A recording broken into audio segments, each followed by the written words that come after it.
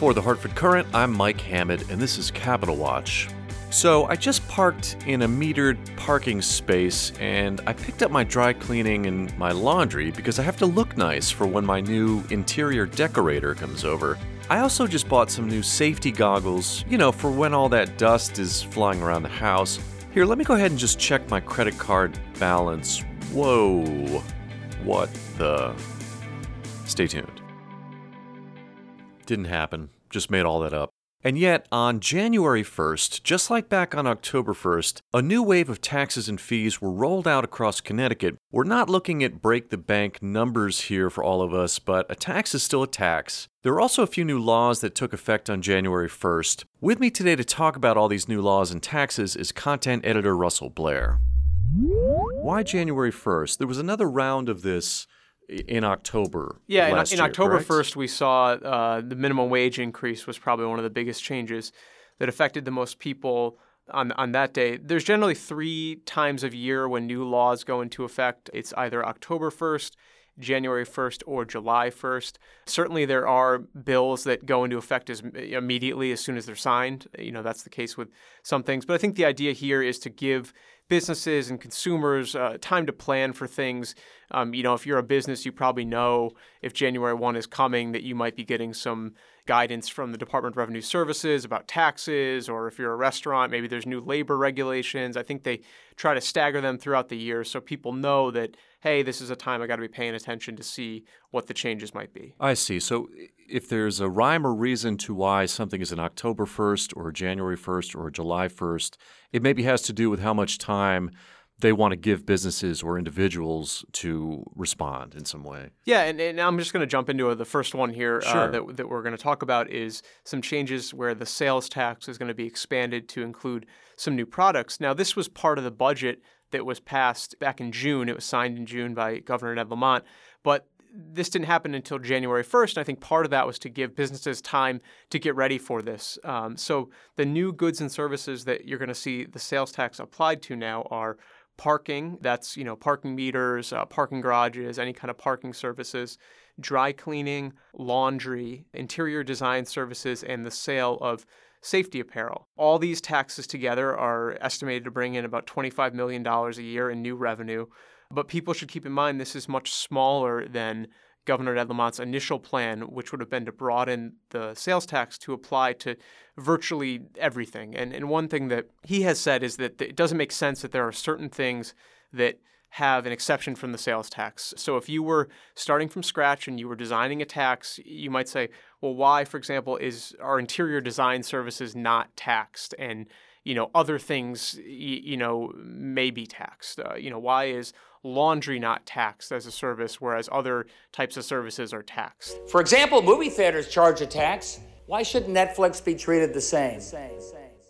Why is there no tax on safety apparel, but there may be other items of clothing that are taxed? And certainly, every person that represents one of these groups would have a reason for saying this. And we were talking beforehand, safety apparel, there could be people that are in volunteer firefighters or something. They have to buy equipment. Why are we charging them a tax? That's not fair. And that may have been the argument at the time for the tax exempt status. But Governor Ned Lamont has said, we should just have an even playing field.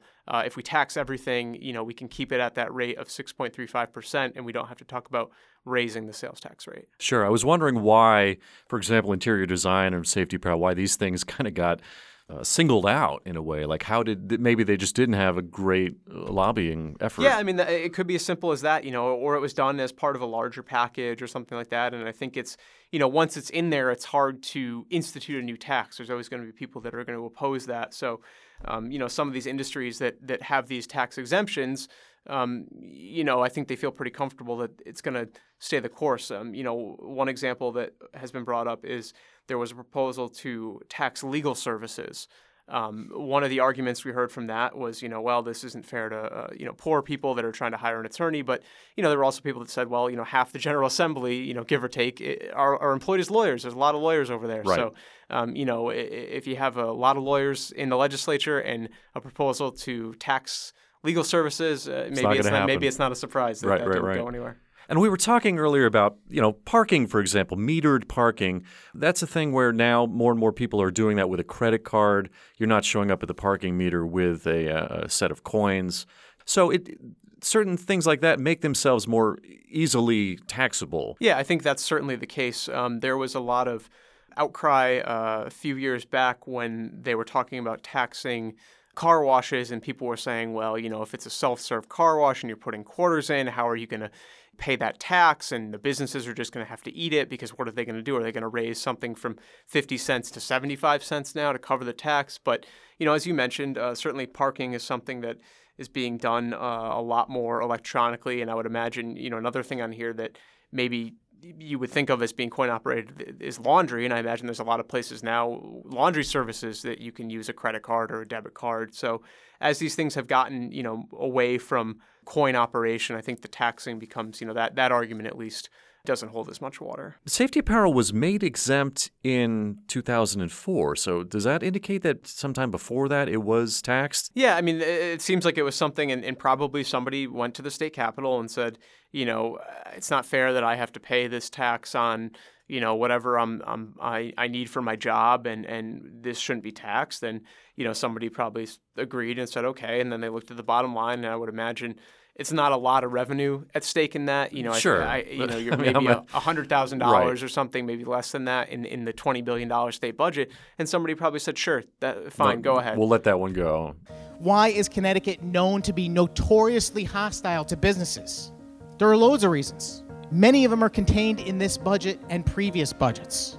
So the next one is one that maybe has businesses celebrating a little bit. This is the business entity tax has been eliminated as of January 1st. So this is something that we heard a little bit about during the governor's campaign in 2018. A lot of people call this basically a nuisance tax. It's $250 every 2 years that if you have an LLC in Connecticut, you basically have to pay, kind of a tax to be a business in Connecticut. And a lot of people said that sends the wrong message. There's all kinds of other fees that you have to pay if you're a business. If you're licensed, you got to pay for whatever license it is. If you're a contractor, you have to have a contractor's license, all that stuff. So why are we adding on an additional charge of just to be a business, you got to pay this fee? And we heard, both Ned Lamont and Bob Stefanowski during the governor's race, singled this out as one they wanted to get rid of. I think just because if you're a business owner, you pay it. So a lot of people know about this tax. Sure. Getting rid of it, though, will cost the state about $44 million a year in revenue. So you see, that is a bigger number than I thought. A bigger hit than You're right. the other taxes we were talking about before. Right. So it's kind of all, a budget is a balancing act. So, this is something that will make a lot of businesses happy because it's just one less thing they have to worry about paying every 2 years. But then, you got to find revenue elsewhere to make up for that.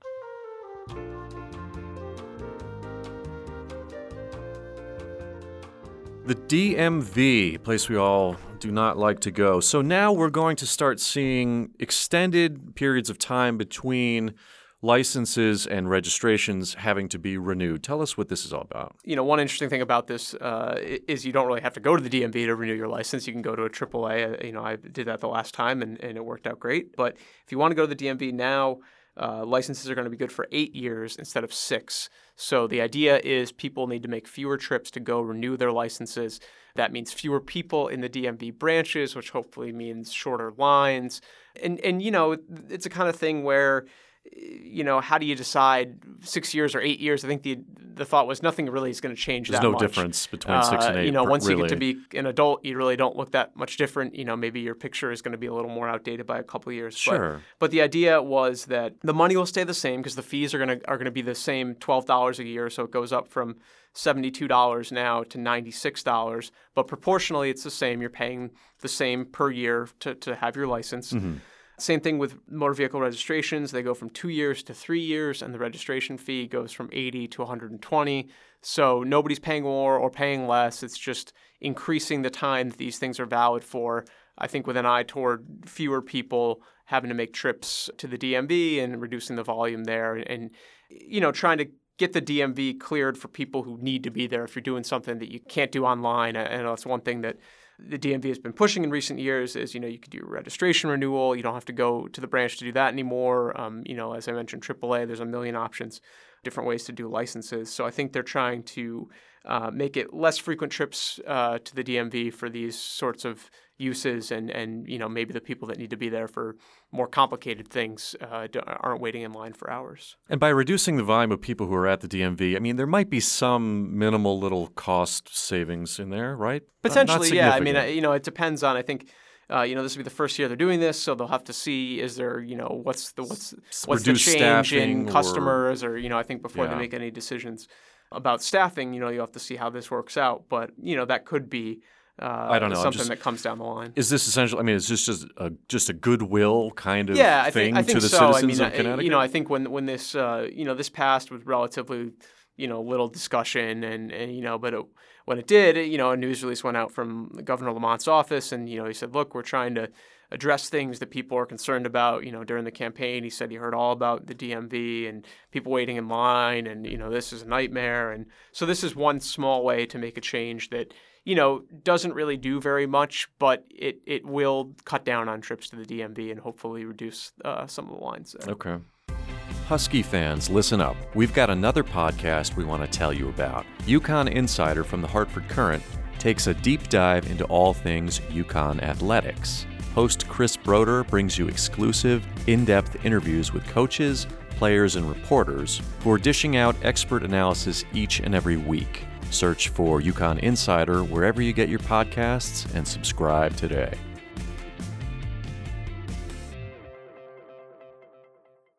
Want more from The Current? You can subscribe to our 5 Things to Know newsletter to get the latest headlines in your inbox every morning. Politics, breaking news, UConn sports, opinion, and more. Head to current.com/newsletters to sign up today. We're going to take a quick break, and we're going to tell you about a new initiative here at The Current. We're all about new initiatives. Michaela Kane, take it away. Sure. I'm going to tell you about The Thread, which is our new news source for millennials, created by millennials here at The Current. Give us a follow on social at TheThreadCT on your favorite platforms, or you can sign up for our newsletter at current.com/newsletters. You good with that? Yeah. Hearing aids. This is, more and more people in Connecticut as you get older. This is going to affect more and more people. We're going to see this. So what's going on with hearing aids? Right now, under the previous law, insurance was required to cover $1,000 for hearing aids over a 2-year period. So a maximum of $1,000 over 24 months. That's changed now to one pair of hearing aids over the course of 24 months. And I think that the change there that's important is, a pair of hearing aids costs more than $1,000. Right. This is something where I think they're bringing the previous mandate that was there more in line with, what is needed today. And as you mentioned, certainly the state's getting older. I'm sure more people are taking advantage of this. The technology has gotten cheaper and easier. It's, more people are getting hearing aids, and probably, I would guess, I didn't look into this, but I would guess that lawmakers are hearing from constituents who are saying, I'm paying, $3,000-$4,000 and I'm only getting $1,000 covered, and that's difficult for me. And, this was something that they looked at and said, maybe we need to bring this more in line with, where things are right now. Because the intention, and again, this is without looking into it, but the intention may have been when this was put in that this is going to cover it. Okay, now licensing of community health workers. So another question of how did it work before? So community health workers, they sort of work between the community and people in the medical profession. Yeah, this is I was looking at some information about this before we recorded, and this is kind of a growing field. They're not really clinical, health professionals that are working in a doctor's office with people. Yeah. There's sort of a liaison, and a lot of them work for nonprofits. They're kind of like caseworker, social worker type of people, and they serve as the intermediary between, some of these nonprofits that have a good foothold in the community and know the people that need services, and these people are in the middle and help get those people to the clinicians and the people that provide the services. So this is a newer term, this community health workers, to kind of identify people who have probably always been doing this kind of work in different ways, but right. This is kind of an umbrella term that, the industry and the people have come to associate themselves with. And one of the things that was raised about this is that there was sort of a gap in the state's kind of licensing and certification. There's licenses for pretty much everything, all kinds of healthcare. Sure. You got to have a license, you got to be certified, got to get training, all that kind of stuff. And these people sort of fell through the gaps. And the idea was, well, how do we hold these people accountable? How do we make sure that they have the proper training? How do we know that they know the best practices? If somebody has a complaint about one of these community health workers, where do they go to?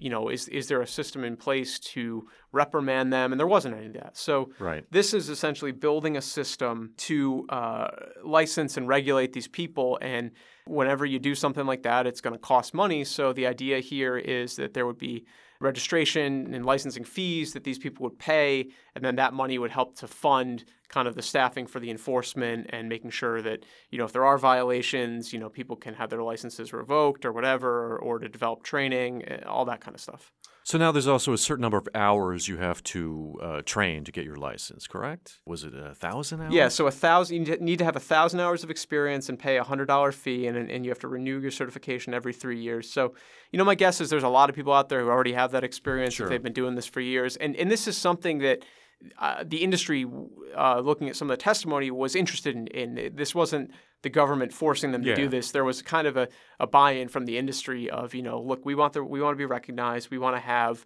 a system in place where, people know we're trusted. They can look us up, see our credentials, know that we've, Sure. And again, also, as I said, it's part of this evolving kind of healthcare delivery system that we live in. The way things are changing is, these are people who also, oftentimes maybe can reach the people better than a doctor's office. If you're embedded with a nonprofit that's in, an impoverished community or something, you may have a better way to reach these people than the receptionist or the office manager at the doctor's office. So you serve as kind of the liaison, and making sure, did Mr. Smith get the right medication? Does he have a way to get to the doctor? Does he have transportation? So it's those kind of things, bridging the gap between nonprofits that work with these people, the clients, and then the medical professionals.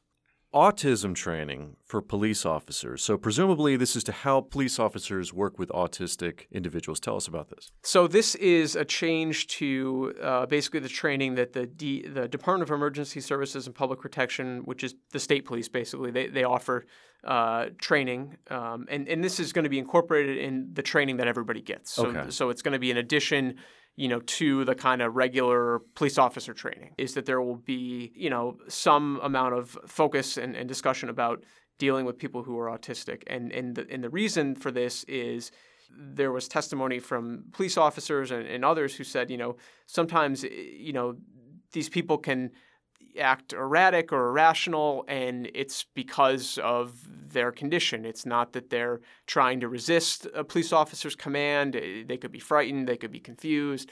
And if you don't know what's going on, there was one example, a piece of testimony where it was somebody, I think it was a deputy fire chief, who said, he had a son with autism, so he recognized in this situation what was going on, and he knew, and he was able to talk to other people and kind of diffuse it. But, there was a discussion in the testimony about, well, what if somebody doesn't know what's going on and they think this person is violent, or is, they're coming toward them, or so, so I think there's a sense of, we want people to be able to know as much as they can and know if that's the situation that's going on, so that they know how to respond appropriately, and they understand if somebody is resisting their commands or is not responsive, or, in a lot of cases, it's kind of maybe they're not engaging with you, they're standing there and they're not responding, and, you don't know what's going on, and to understand that, okay, this is a person that has a condition, and this is why they might be responding in this way.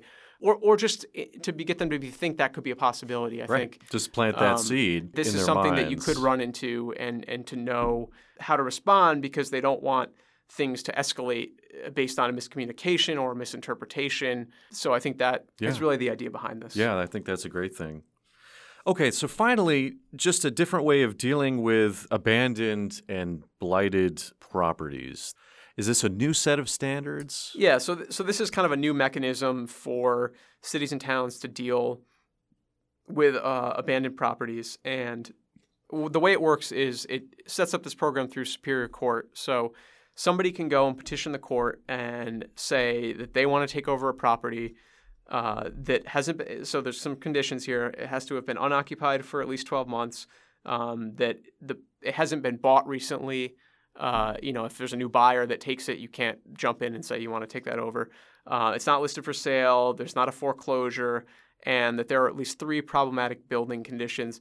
basically like blight violations. Sure. So to put it more clearly, the idea here is, if you're an interested party, there's a bunch of different examples. One example is a neighboring property owner. So if you own a business and the business next door is closed down and the person that owns the building is not taking care of the property, maybe they're not paying taxes, maybe it's somebody that doesn't live in town, absentee landlord situation, and you say, gee, I've got my business and then this lot next door looks awful, but maybe you're interested in expanding, or maybe you just want to clean that up and sell it. This is a mechanism where you can go to the court and you can apply for this.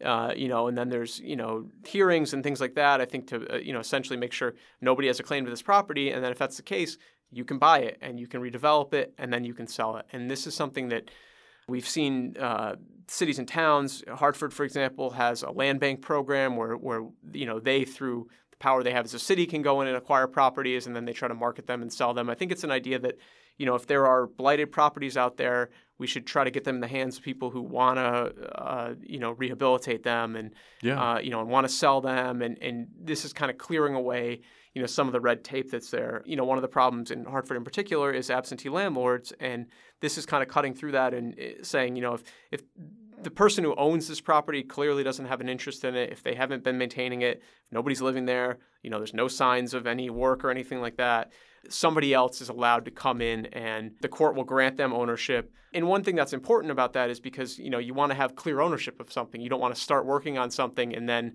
have somebody come and have a claim and say, oh, that property that you bought, hey, that's mine, So this is something where the court would legally give them the right to the property. You're the owner now. The old person is out. It would make a program where they could do that and then take over and redevelop some of these properties.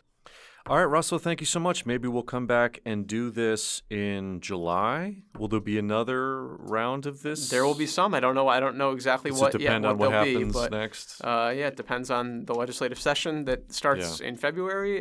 Some things there could change. So we'll have to see.